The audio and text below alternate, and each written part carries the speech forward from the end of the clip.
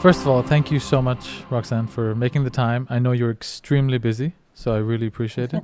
Means a lot. Thanks for having me. Let's start off with the elephant in the room, Sequoia.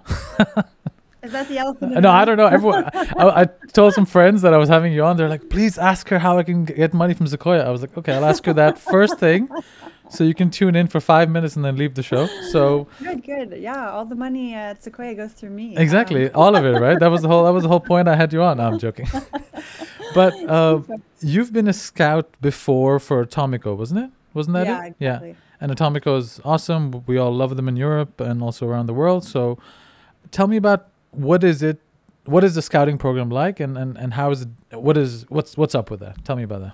Yeah, so I mean, scouting, there's a lot of different models to scouting programs. So I think Sequoia and Atomico are very similar in that they give people outside of the fund a certain allocation. At Atomico, it was 100K to invest over a year in minimum two companies. And then obviously the scout can make a decision, is it more? How much do they put into each company? And it's a very kind of light investment decision procedure. It's not like when you work for a fund and you have to go through like, I don't know how many rounds of investment committees. So usually you kind of write a memo, you get it to the fund okays the deal, and it goes through. But I think what's interesting about scout deals, actually, maybe a misconception, is that it's kind of meant for the fund to have an eye on the companies before they're raising a later stage. So, for example, at Atomico, they're not super active in the seed stage. They come in usually Series A, maybe a late seed, but they're not going to put in like we're talking about like business angel check Yeah, like sizes. 50, 100. You said, right? That was Yeah, kind of, even yeah, less, even even less. less. Yeah. Sometimes it's like, 20K, something like that. And so it's actually a way for them to get into these deals super early, but in order to not create bad signaling, because they might not come in at a later stage, it doesn't actually carry the fund's name. So people aren't allowed to say when you do a scout deal, it's actually not Sequoia that invests, it's actually not Atomico that invests. It's the Oh, scout. okay, very interesting. So in a way, there's limited downside for them, which if, for whatever reason, right? But I think it's so. Is Sequoia different to Atomico in that sense, or are they all? Is it No, they're similar? all the same because all the funds have to be careful. I mean, if they're coming in, if it were to have the same name and then they were to not put in at a later stage, I think all the other funds would back out, right? It makes so much more sense why it's all a little secretive. Not secretive, but Exactly. but how it's not being promoted. Like how every single TechCrunch article isn't about all of you scouts all over the world, right? Because I think it's almost like you have to. I mean, most Sequoia or Atomico scouts talk about it on their personal social or in their circles, but it's not something you can go on the website and find, right? So Exactly, it exactly. makes sense. It makes a lot, and I think it's also really smart and to sort of take a book from the real sort of sports scouting world. That's how they do it as well. You almost never know when the scouts are around, so to speak. In the sporting Yeah. analogy. So, how long have you been a Sequoia scout, and how's that been with your very free schedule of doing nothing else? It's been since October that I've been with Sequoia. And yeah, it's been going really, really well, actually. I think they have a very solid brand. I've been loving it just because I've actually been a lot more active this time. I think with Atomico, it was my first time being a scout, and I think I kind of got it, but didn't really get it. And I also think I had to overcome some like mental hurdles. I'd never made an investment before, and this time I kind of knew what I really wanted to get out of it. So it's been really great so far. Awesome. So, how do I get money from Sequoia again? Let's get back to the real question. Get in touch with Sequoia. I think actually, no, I think Scouts, it's a good place to start, especially if it's an early stage company. I mean, it opens the door for a later possible investment with Sequoia. But otherwise, the best way to get Sequoia money is to go straight to Sequoia. Yeah, Go to no. Luciana. And if we just talk about specifically in your case, what are the kind of startups? What stage are you looking at investing? Just talk a little bit about the kind of thesis you're going out with.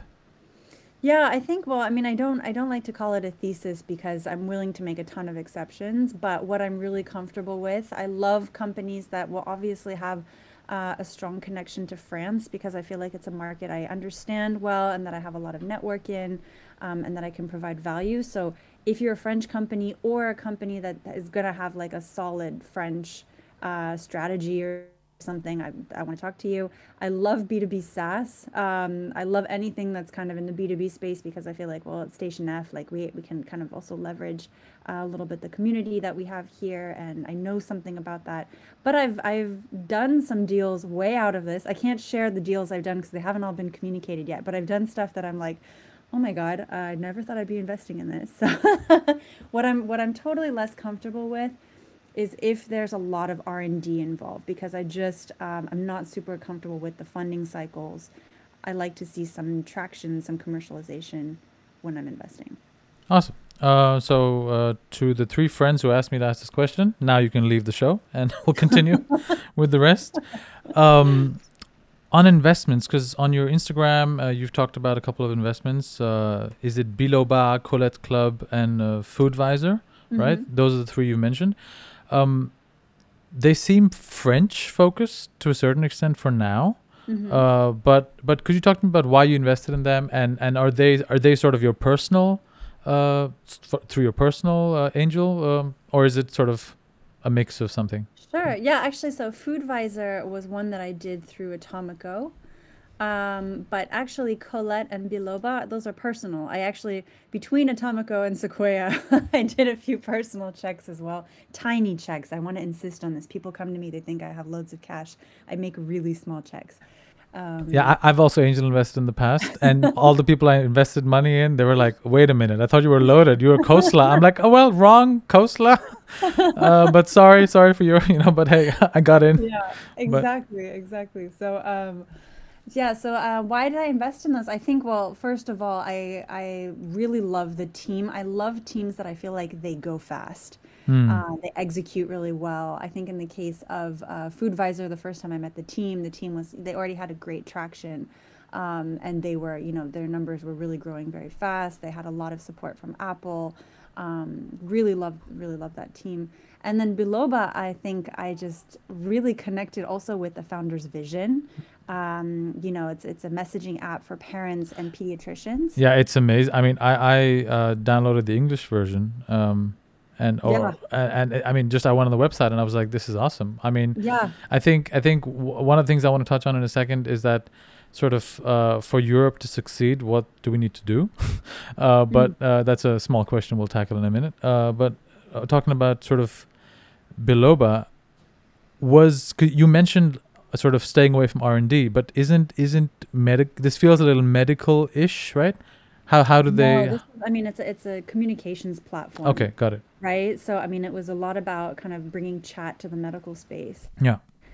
Which I really thought like, God, how does this not exist? And I loved that because I think I'm someone that like, if I could pick between chat and a webinar Hmm. or like a web consulting, I'm going to go through chat. So it was a vision that really spoke to me. And then Colette, they have a supervision as well around bringing seniors and students together for co-living. And I just thought, like, that's something when I was a student that I would have totally looked into. And I think it's a great way. It's a kind of, I like also the value behind that because it's a great way to also kind of connect people that today may not feel connected, especially when, seniors may be living alone, need help, want to be connected to younger populations. And so they have this kind of approach of no empty room, but I love that they're connecting these two populations that today don't seem to overlap much. Okay, so Biloba is sort of chatting with sort of connecting parents to pediatricians, right? That's the focus there. Exactly, yeah. Colette Club is connecting elderly to young people to live together. And food visors around food nutrition, right? Sort of, isn't that the Exactly. focus? Great. So it sounds like clearly the focus is around finding an area and making an improvement that doesn't take a long time, right? And of course there's other parts to it. Yes and no. I mean, getting people to live together, I think that's a, Yeah, that's totally. But like, but my personal experience, because I moved to Paris right after high school from India, and I actually did live with an older couple who sort of gave a room out in their house, and I remember sort of the incentives can be aligned pretty quickly, right? Because I think it's interesting, just depends on how you do it. So Mm. But thank you so much. That's awesome to talk about these investments. I wanted to bring them up because, you're on media a lot. So I wanted to try to start off with some slightly different questions. Um, and a little bit about your background might be nice because normally my show is a bit longer than 1 hour, but we only have an hour. So I want to try to sort of talk about how did you end up in France, and what was the interest about France? Because it seems like it was quite early, right? You already were studying something related to France or French studies way back. Yeah. And then kind of you moved to, I mean, and I remember when we met in Amsterdam, what is it now? Almost feels like 10 years ago or something, or maybe a little less. But, you always, I was like, oh, is she French? But she speaks great French, but she's, sounds American. What's happening here? You know? Yeah, so you got me because the question about why I like France, whenever people ask me, I'm like, I don't even know how to explain it. I think growing up in the US, obviously I'm a first generation Iranian born American in the US. And I don't know, I think I always kind of was attracted to something a bit international. I think, I definitely I feel American, but I also feel something else. And I think also my mom, she had grown up in Iran when they had French lycée, and she speaks a little bit of French. I never heard French in the house, but she had a couple French books, and I think I was just kind of exposed to it a little bit growing up. And then another thing was just I was just rebellious. So in California, when everybody wants to take Spanish, I was like, well, I'm not going to do that. And so I took French, and I didn't really think, I think when you sign up for, language in school, you don't really think it's going to go anywhere.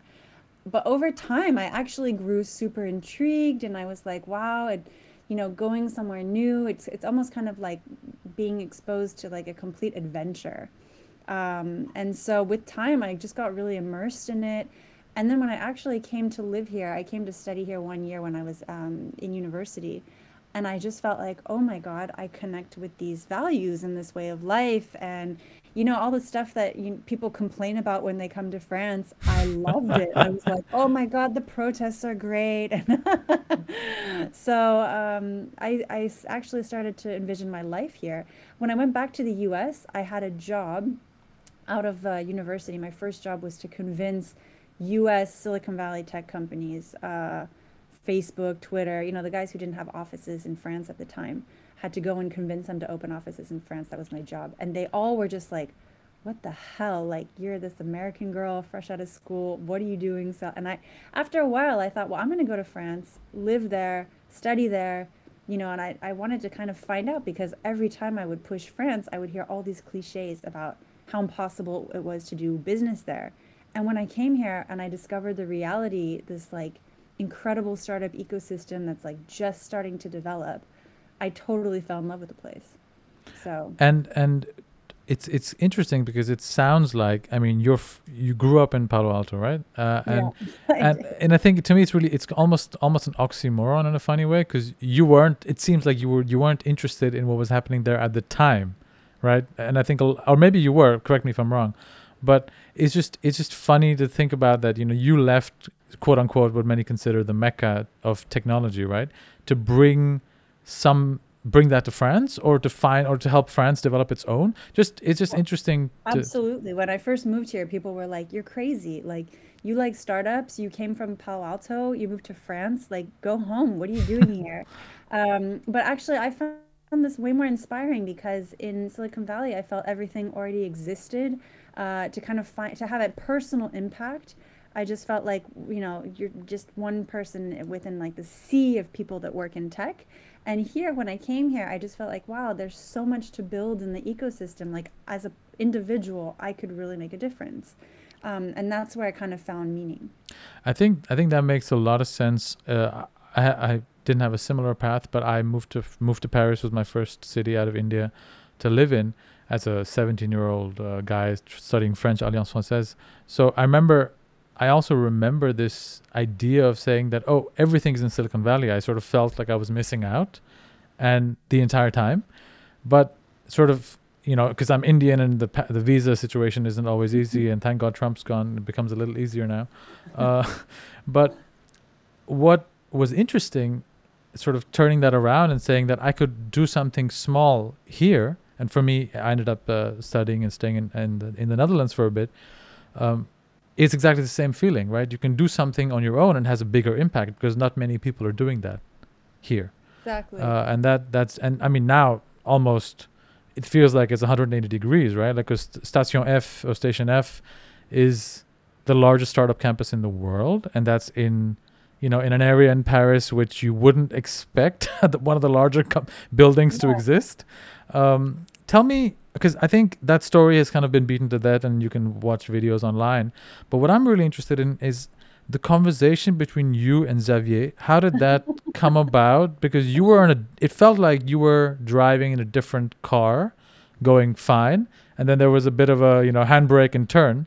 Talk to me about what happened there, those early moments, and where is Station F now, and all that fun stuff. Yeah, well, people love they want to know like what was the conversation with Because I mean, I would love to have him on this show, because he seems like, I mean, like pretty much Batman for the sort of French ecosystem. He is our Batman. I love that. I'm going to start introducing him like that. Yeah, because I just think he's cool. I mean, he's a good looking like French dude, and like I'm like, he's into tech. Okay, cool. Yeah, since before I was born. Okay, amazing. So I got to talk to this dude at some point. But sorry, go on.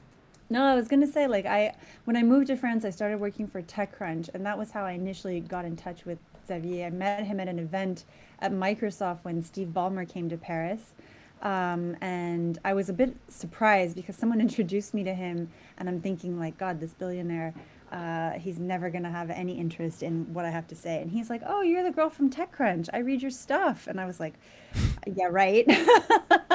But we stayed in touch, and like every now and then he would actually send me like a topic or a comment on an article, which was great. And then out of the blue, I think it was like 2013, I got an email from him, and I think the title of the email is like, "Do you have trouble with jet lag?" And I'm like, "Oh my God, where's this going?" And I opened the email and a little bit freaked out. And he's like, "I have this project and I need someone to travel a little bit and give me some, feedback and inspiration on what they see around the world." And I was totally interested, but I was like, "Look, I work at Microsoft. I'm not gonna be able to travel around the world right now, but I'm in San Francisco, so I can check out, some stuff for you here. I can go to a couple other nearby countries." And so we just started kind of like, I visited a couple places, and then I shared my thoughts with him, like in bullet point format. And he was like, "Great, come meet my architects." And I was like, "Okay, I don't know what will I ever say to your architects," but I think I understood about 2% of that meeting because French architectural vocabulary was not one of my strong suits. And he invited me again to meet his architects, and that was when I was like, "Okay, what's going on here?" And so we had this discussion where he was like, "Well, do you like my project? What would you like to do?" And I'm not going to short sell myself, so I just said everything. And he's like, "Great, why don't you do everything?" And that was literally the interview process. There was no CV. He didn't check. He wanted to know, do I like France and do I see my life in France? And of course, that was the truth. That's how I saw myself. And that was really the extent of the whole discussion. There's a couple of things I like about that. One of them is that, for anyone, for, founders who are going to listen to this, or people, starting companies, just don't tell people you're offering them a job, and just start the job, start them on the work, and then be like, "Hey, you want to do this or not? And you having fun?" I think that's probably the best piece of advice I'm going to use for sure from now on. But besides that, I think what's interesting is that, because ever since Station F started, right? It's in this iconic location, right, in Paris, and a lot. It's almost a sort of architectural manifestation of Xavier, I feel, based on what you just told me about him, because you would think this place would be uptight, in one of the most expensive areas in Paris, this massive building, but it's startups in there, and I think that's kind of also interesting to me.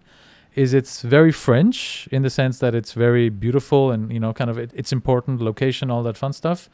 LVMH is very close to you guys. I know it because I used to work for them.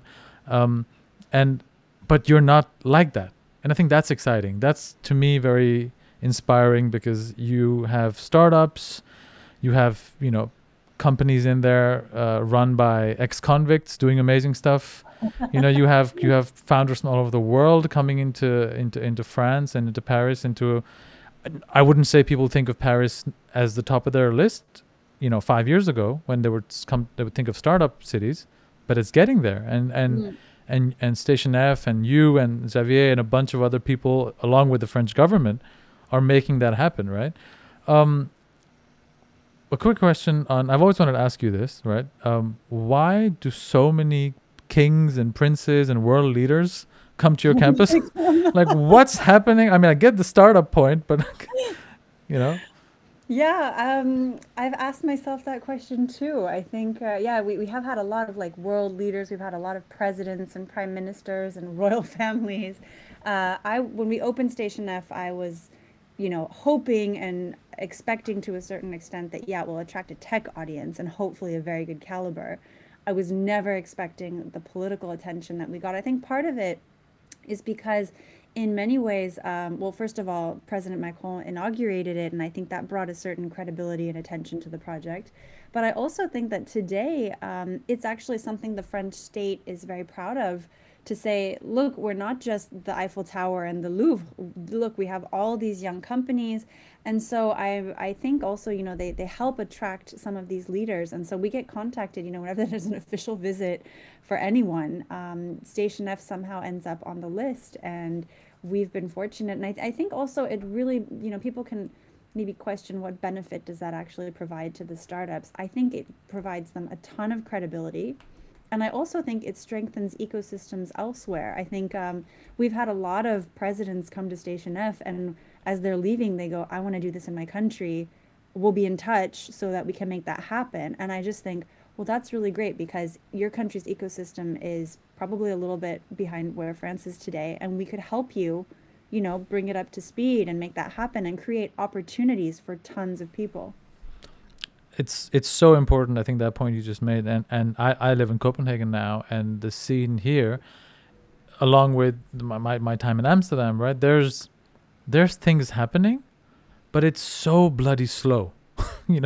It's almost kind of like everyone just keeps looking at San Francisco or Silicon Valley still, and is that's the only way to do it.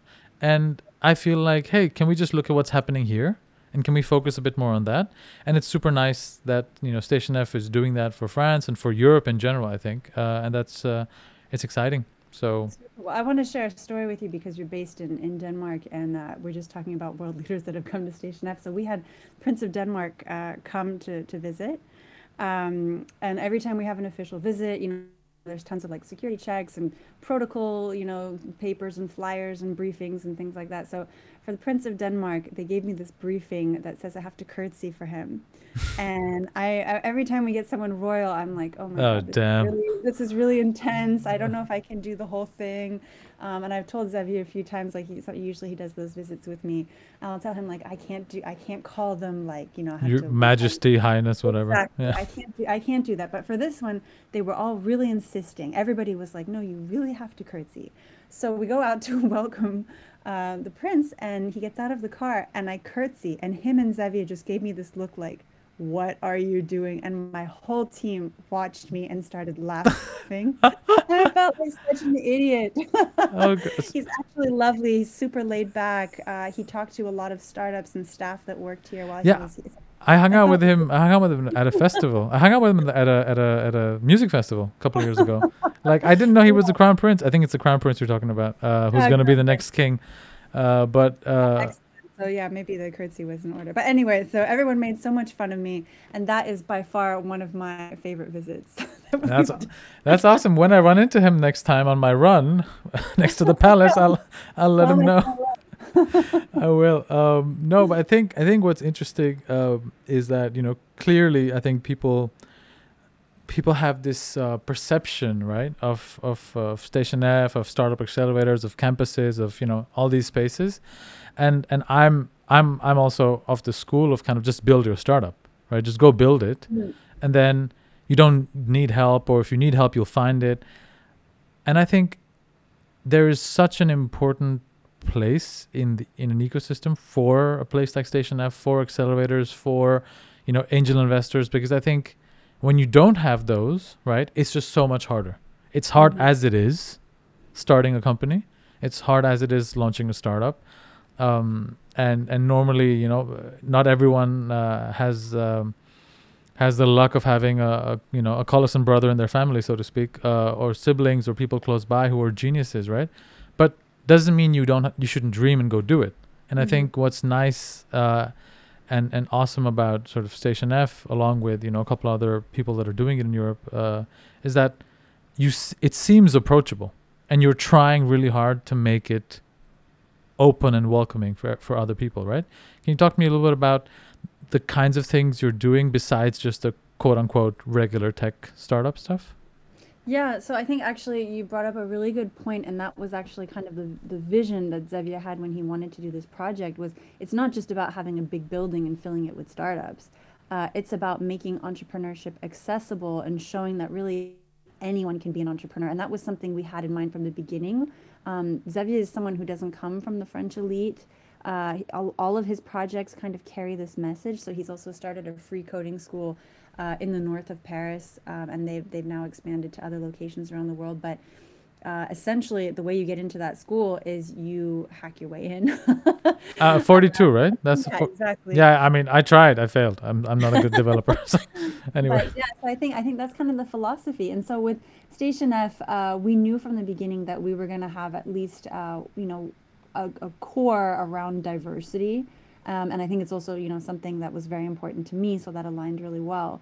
So when we approach diversity, we come at it from multiple levels. I think obviously international is really important for a project like this, because you're not going to fill an incredible space with top startups if they're all coming from just France. And I also think we want tomorrow's companies to be global. And so there was a huge aspect of international that we really thought about and were very deliberate about. The second one, obviously, women, because women are still a minority, and we do a lot to kind of support women on campus. But the third population, which is the one that I think the ecosystem, we've just started talking about it, but there's the projects that we're doing are just not ambitious and impactful enough yet to really cater to this population. They're people coming from underprivileged backgrounds. And so we decided to launch a program dedicated to those people. These are people that we don't define what it means to be underprivileged. We give examples, but we let people self-identify, because we can't imagine everything that someone could have been through. But they could be people who didn't have any higher education, they're refugees, they're former convicts, they're maybe former homeless people. I mean, we've had all of these kinds of profiles apply, and some even participate. And so that's really, the program is about, you are accepted to that program. You can come to Station F for free for 1 year, and you're actually integrated into an existing program. You're given additional resources and mentoring, because sometimes you don't have all of the kind of baggage that a lot of the other people who've been in the ecosystem for a while have. But the idea is not about, we have a program, a diversity program, we put it in a corner. It's really, we integrate you and we bring you up to speed with everybody else. And today we're actually seeing companies from that program that are measuring up to some of the top companies on campus. That's so awesome. And I think something I wanna really highlight there, because have you heard of a woman called Ayaan Hirsi Ali? Have you heard of her? No, I haven't. She's originally from Somalia, and she's a amazing woman. I heard she was on the Joe Rogan podcast the other day, but she's written a bunch of books, and she was on there promoting her new book called Pray. It's about violence, towards women in certain cultures, and it's amazing. Everyone should read it. But what was interesting to me was that she talked about her journey to Europe and to Holland, where she actually got asylum, and then studied Dutch and went to Leiden University and became a member of parliament. And then I think, to me, what's amazing about that story, and there's many amazing things, but what was really amazing was that she was able to come to Holland and get asylum and change her life, and if we want to believe that human beings are created equally and we all have human rights, then it should mean that everyone should have the chance to do something, right? The opportunity to work hard, the opportunity to not be enslaved because of a certain color of their skin or religion or where they're born. We're not there yet at all, and I think one of the big surprises that people who have not been to Paris and not been to France will have is that there are a lot of people who are, you know, having a really, really, really tough time in life, as many other places in the world. But, and I think one thing what's really inspiring to me is that, like, you guys are doing this. You're not just talking about it, right? And I think that's really cool. And it's almost, I would think, the coolest thing about Station F is this, right? Because at the end of the day, there's so many founders, so many entrepreneurs, so many people with an idea to start something that get ignored. That no one looks at them because they're the wrong whatever, right? Color, region, sex, whatever you want to call it. But who gives a fuck? Who gives a fuck about that? What about the idea? What about the actual, you know, work? And I think it goes beyond just you know, sort of the you know, the things that you're talking about, which is in your face. You know, it's even in the nuances where a lot of the investments that are made by venture capitalists, a lot of the investments that are made by, you know, these big firms or smaller firms, right, are almost always in the same areas, right? It's kind of like, can we diversify a little bit? And it's happening, right? It's awesome to see it happening. But I just think more needs to be done there also, because it's going to create more value and it's going to be, you know, a better outcome. So, yeah, but awesome. Well, actually, I think you pointed to something really important. A lot of people think when we talk about diversity, like it's like a nice to have. It's you know, political, looks good if you say you do it, but what value does it really provide? But I actually think it's a huge, huge risk for the ecosystem if we are completely overlooking an entire population, because, you know, exactly as you just said, these people have different ideas. They think about the world differently. They're exposed to different problems. And so actually, it's been fascinating to see how some of our fighters, I mean, first of all, the problems that they're working on, the way that they innovate. I mean, what's really funny to me is that they actually really have a hacker mindset. And these people, they get shit done. You know, they do it very, very differently from other entrepreneurs on campus that they are following like lean canvas methodology or whatever. But they do it. And I love that. And so And that's sorry, you why call them fighters, so it's called the fighter program. Is that what it's called? exactly, Okay, exactly, great, that's what it's awesome. called. But yeah, they really are fighters. And I think coming from India, right, growing up in India and not being sort of an elite class, just growing up, you know, middle class, um, you're sort of exposed to this. Now it's called jugaad, which is a Hindi word for it, just kind of getting shit done, pretty much. And I think it's awesome that, you know, if it's awesome that this can be applied this can be applied to the startup world instead of just sort of making it in the streets, you know, instead of just selling drugs, instead of kind of doing the things which are unfortunately, you know, much easier for people in the areas where you don't have the opportunity to get out. And it's nice that they can go on a website, they can apply, and they have the chance. I mean, amazing. Isn't that what tech is supposed to be about? So I think it's nice that not nice is an understatement. Sorry, it's awesome, and it's super visionary of Station F and of you guys to do this.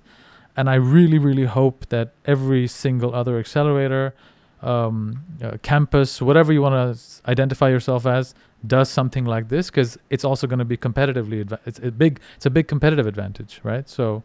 Totally agree. Awesome. Thanks for talking about that. I want to switch gears into skincare for a second. Next topic. Yeah, next topic, skincare. I would be way more chilled out if your PR guy didn't tell me we had an hour. But no, I want to talk about, because your husband runs typology, right? Is that Exactly. the connection? Yeah. I don't want you to talk about typology if you're not comfortable with it, but it's just such a cool brand, and it would be Thank you. cool to sort of, if you could talk a little bit about it, and then I'll try and email Ning to have him on at some point. But it would be cool to talk a little bit about what they're doing and how it's different from the other stuff. Yeah, I'm the worst person to pitch it because I'm not Ning. I'll have him on, but hopefully, but No, but I think, you know, Ning, this is not his first company, and I think he absolutely loves building a brand that has meaning, that stands for something.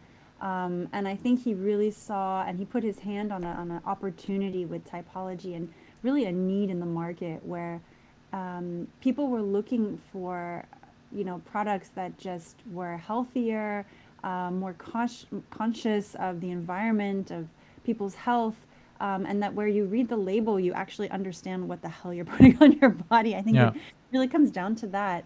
And so, yeah, I mean, I think it's been what, 2 years now that they've been doing this. They've had incredible growth.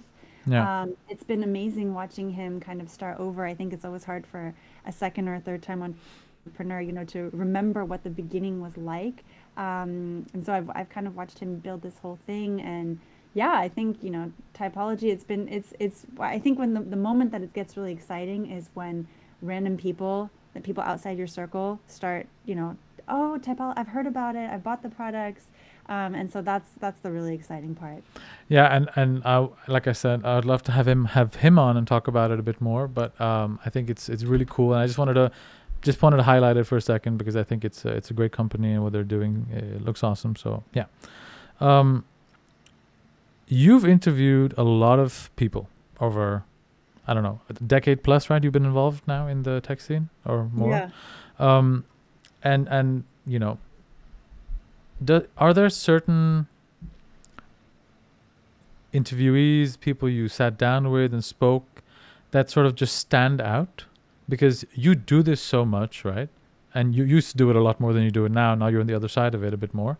But is there some conversation, some person that you were like, I didn't expect that answer, or that stands out to you? Oh, wow, that's a really good question. I mean, Xavier stands out to me a lot for a lot of different reasons. And I'm not trying to gain points with my boss. No, I really think that, every time I catch up with Xavier, I'm just always still amazed by just like how kind of humble he is for someone in his position. And, he still gives us so much room to kind of invent and create ourselves and be who we want Station F to be. So I think that's, one person that has really just still manages somehow to And impress me. and I want you to talk about someone else as well. But just while we're on the topic of the future of Station F, right? Because this show has no, we go wherever we want to go in the show.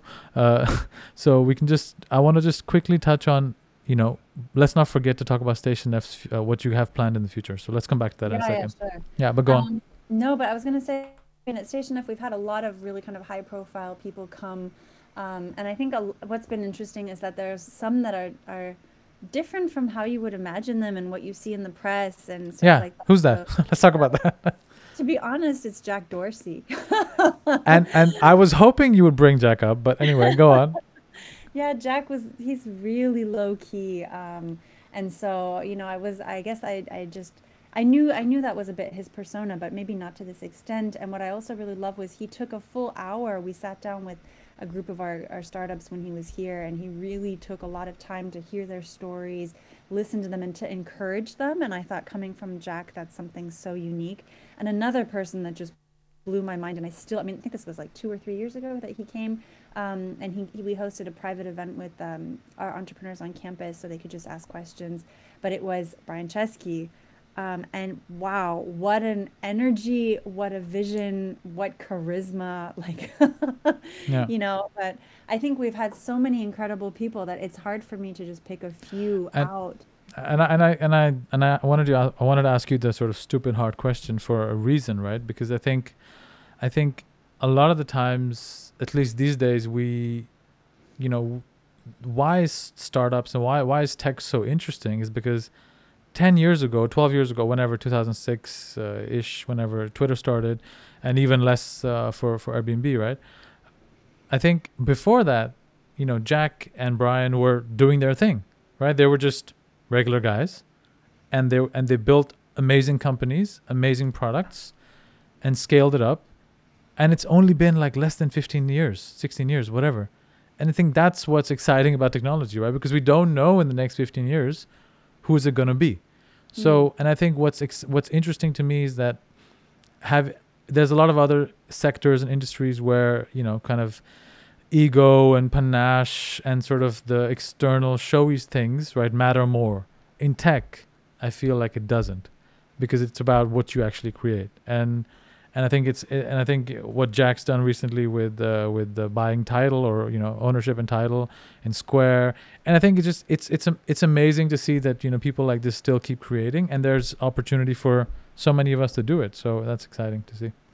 Yeah, Yeah, I think what really just kind of amazes me is that these people must just be solicited by everyone everywhere they go. yeah, And still they manage to be so down to earth, so approachable, and make time for these entrepreneurs that are just starting out. yeah. And that was something that I found really just compelling. I would also imagine, because I think they still remember how they felt, in the early days, and I think because it's not been 50 years since they started their company, right?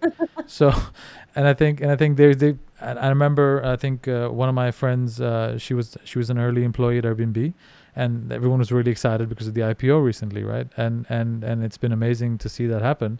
Mm. And me and her had a chat about sort of the early days in the apartment where they all started, um, and it's just so cool to see that that wasn't that long ago, right? And you can create so much value in the world, create so much value for individuals, create an awesome company that has created a new category of tourism, travel, hospitality.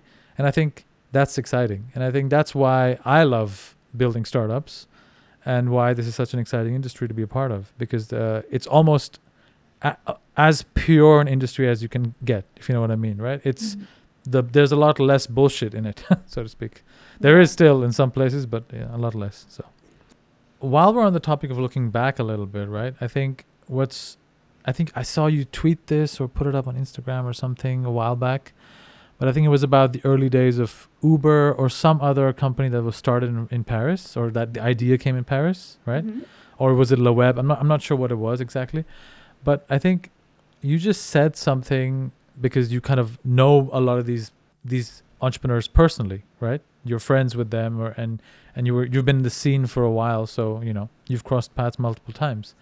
Are there certain entrepreneurs, men, women, any industry, whose journeys you've sort of been surprised by, in a, in the sense, positively or negatively, whatever you want to talk about? I just think it's important to talk about the journey more than just 50 million raise or 100 million raise or whatever. So Oh, you're so right. Because it's about so much more than that. And actually, I get really frustrated with the media sometimes that, well, it's not the media's fault. I think it's the entire ecosystem that we just tend to focus so much on the financials. Yeah, are they a unicorn yet? Have they raised so much money? And we actually don't remind people that this is a marathon that we're running. People's journeys that have inspired me. I mean, there are a lot. I used to run the FailCon conference in France, and one of the reasons for that was that I felt it was really necessary to talk about mistakes and errors and learnings. I stopped doing it because one of our last edition was, just finally felt like people we got to a level where people were comfortable enough talking about the topic. I don't think everybody loves or will ever love talking about it, but it was a year that we got so much support and attention that I felt it was a little bit hard to top. But a specific story that comes to mind, my God, I don't actually have one. I think, so many entrepreneurs, when you dig in, you realize that it hasn't just been a straight path. And I just think, it's everywhere and we don't realize it. But actually, I don't have a specific one that comes to mind. that's totally fine, and I think it's more important to talk about, you know, an example is always an easy way to remember an ideal, right? That's the whole reason to ask about a specific story. But I think it's also important to talk about the general. You mentioned something which is interesting, is that it's never a straight path. If it is, right, great. You're one in a trillion or whatever. Um, and I think it's important to talk about the fact that from the outside in, it might seem like everything's hunky dory, right? And things happen really fast. But maybe we talk about a little bit how Station F has grown, and maybe you can talk a bit about sort of Yeah, that. actually, that's what I was just thinking. I was thinking, I have probably more stuff that I could share about, day to day at Station F. It probably looks like, articles and podcasts Yeah. and startups, being successful and tons of companies applying and presidents visiting and Yeah. that's all we do. Actually, no, we deal with a lot of shit, like building issues, that was kind of for a very long time like the bane of my existence. Was we're in a historical monument, and it's a very, very difficult space to maintain and to run because the concrete, the entire structure is historical. So we can't touch it. We can't, like, there's a lot of things that we can and can't do with it. Um, and so it made kind of maintaining this building really complicated. We had, in the beginning of Station F, we had to delay our opening because of a massive flood that we had, which ended up going in the press, and we all thought it was catastrophic, but actually only ended up delaying us 3 months. And in the end, it wasn't such a bad thing because we got to inaugurate with President Macron, who had just been elected. But we also, I think one big thing that we really overlooked, I mean, we overlooked a lot of things and we've had to change a lot from the beginning, but we went around to different startup spaces and we're getting inspiration from them, but there was no startup space that was this big and incorporated all these different elements that we have. And so we actually launched Station F without customer service. Huge oversight. And I think we discovered very quickly how important customer service is. And I still feel like, I mean, we've come a really long way. And today, obviously, we have customer service, but it's still not where it should be just because I think it took so long for us to put into place and to really understand that we need it. And we're not just a 300 square meter space, we're a lot bigger. I think thanks for sharing that, and I think it's really important that people realize, right, that at the end of the day, you're running a service company, right, to a certain extent, right? Startups apply, and they're part of your. I mean, they get a spot, right? Could you talk a little bit about what are the different things that startups do and companies do? Because I know you have I mean, a variety of large tech companies that have a presence in Station F, as well as smaller startups that are starting out, right? What does it look like right now? Of course, right now it's COVID, so I'm guessing there are some changes in your occupancy rate, but what does it normally look like? Yeah, I mean, actually, COVID, to be honest, has not impacted us that much. I think we're different from like, any other co-working in that Station F kind of has this brand, has this credibility, has this visibility and network that you get. So I think we actually saw very few departures. I was expecting like a mass, like a wave of departures, and actually we never really had that. We did obviously have a few companies that had to leave. They couldn't afford to be here. They wanted to work differently, what have you.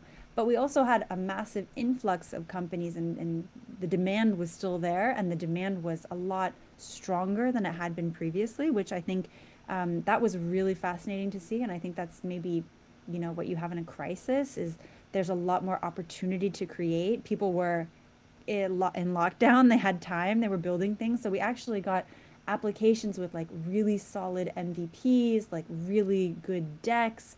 The quality was just not what we had seen before. And a lot of people who participated in selection even told us that. So I think the real element on campus that has been impacted is just the events. We obviously can't host live events on campus. That is a part of our business. We've moved everything online. We've created some new offers. It doesn't compensate entirely, it compensates partially. And I do think we will go to being back in live events at some point. I don't think they've disappeared from like our society. But I'm actually also really excited to see the spaces that are the most impacted by COVID. Like I think real estate, travel, events, these spaces, I think that's where you might see some of the best innovations. I couldn't agree more, and I think there's going to be. I just saw a company called Arrow. I think it's from the Garrett Camp startup studio.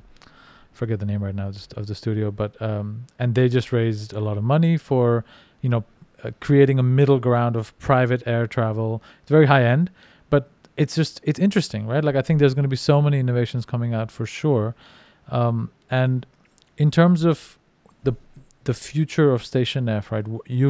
How long have you been It's been existing? 3.5 years. My baby's growing up. Sorry, how many years? Sorry, 3.5. 3.5 exactly. Um, and how? So now you kind of know what you're doing to a certain extent, I would imagine, at this point. At least a little bit, right? And how how do you see the next couple of years? And I think I don't expect any predictions, but I just want to see, like, have you seen any, opportunities that you want to go for? A Uh, lot. Yeah, yeah, no, I think it's a great question because honestly, a lot of people ask me, okay, what's your next move like career-wise? And I'm like, I'm not going anywhere because we haven't even accomplished like 10% of what we could be doing. So I think there's a lot of opportunity. COVID actually for us was almost like a blessing in disguise because at the 3 year mark, it's a great time to start thinking about reinventing. And we started to see a lot of like changes and opportunities, and actually gave us the chance to sit down and think, okay, where do you want to go? Um, I think there's a couple of different things that we're going to start to explore. Today, Station F, I mean, up until COVID, we'd been really focused on a physical experience. You have to be at Station F to meet people, to really get the most value out of the experience. Obviously, with COVID, that has changed a lot. And so we're going to look at rolling out a lot more kind of remote and hybrid formats. I'm personally very excited about that because I don't live in Paris anymore, but I want to. I think you guys are doing cool stuff, so I'm personally very excited about that Oh, part. that's super. Thank you so much. But yeah, I think we're also going to try and cater to, how our entrepreneurs want to work. So that will be one. The second thing is because it was also a physical, very physical experience, we were catering primarily to startups that would want to work in the type of space that we have, which means seed and pre-seed. And so I think we're going to start looking at, are there ways that we can work with earlier and later stage companies? And then finally, I mean, this has been the case since day one. We have been almost, I want to call it like harassed by international players that want to launch, Station B in Brazil and I was gonna say that, yeah. Station R in Russia. And, they reach out to us and they're like, we also have a train station. What can we do?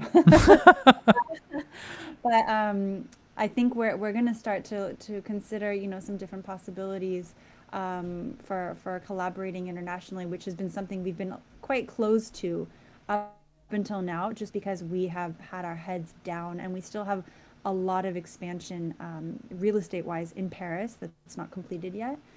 So yeah, that gives you a lot of material for how we plan to develop, but I think we Amazing. have some really exciting And yeah, possibilities. and if you need any help in the Nordics, I've only been here a couple of years, but I get around fast. So if you need any Lovely. help, oh, I'll well, give you a shout. Amsterdam is still a place I have some friends, but you have a lot of friends in Amsterdam too. So you know, Thank uh, you for proposing that. anytime.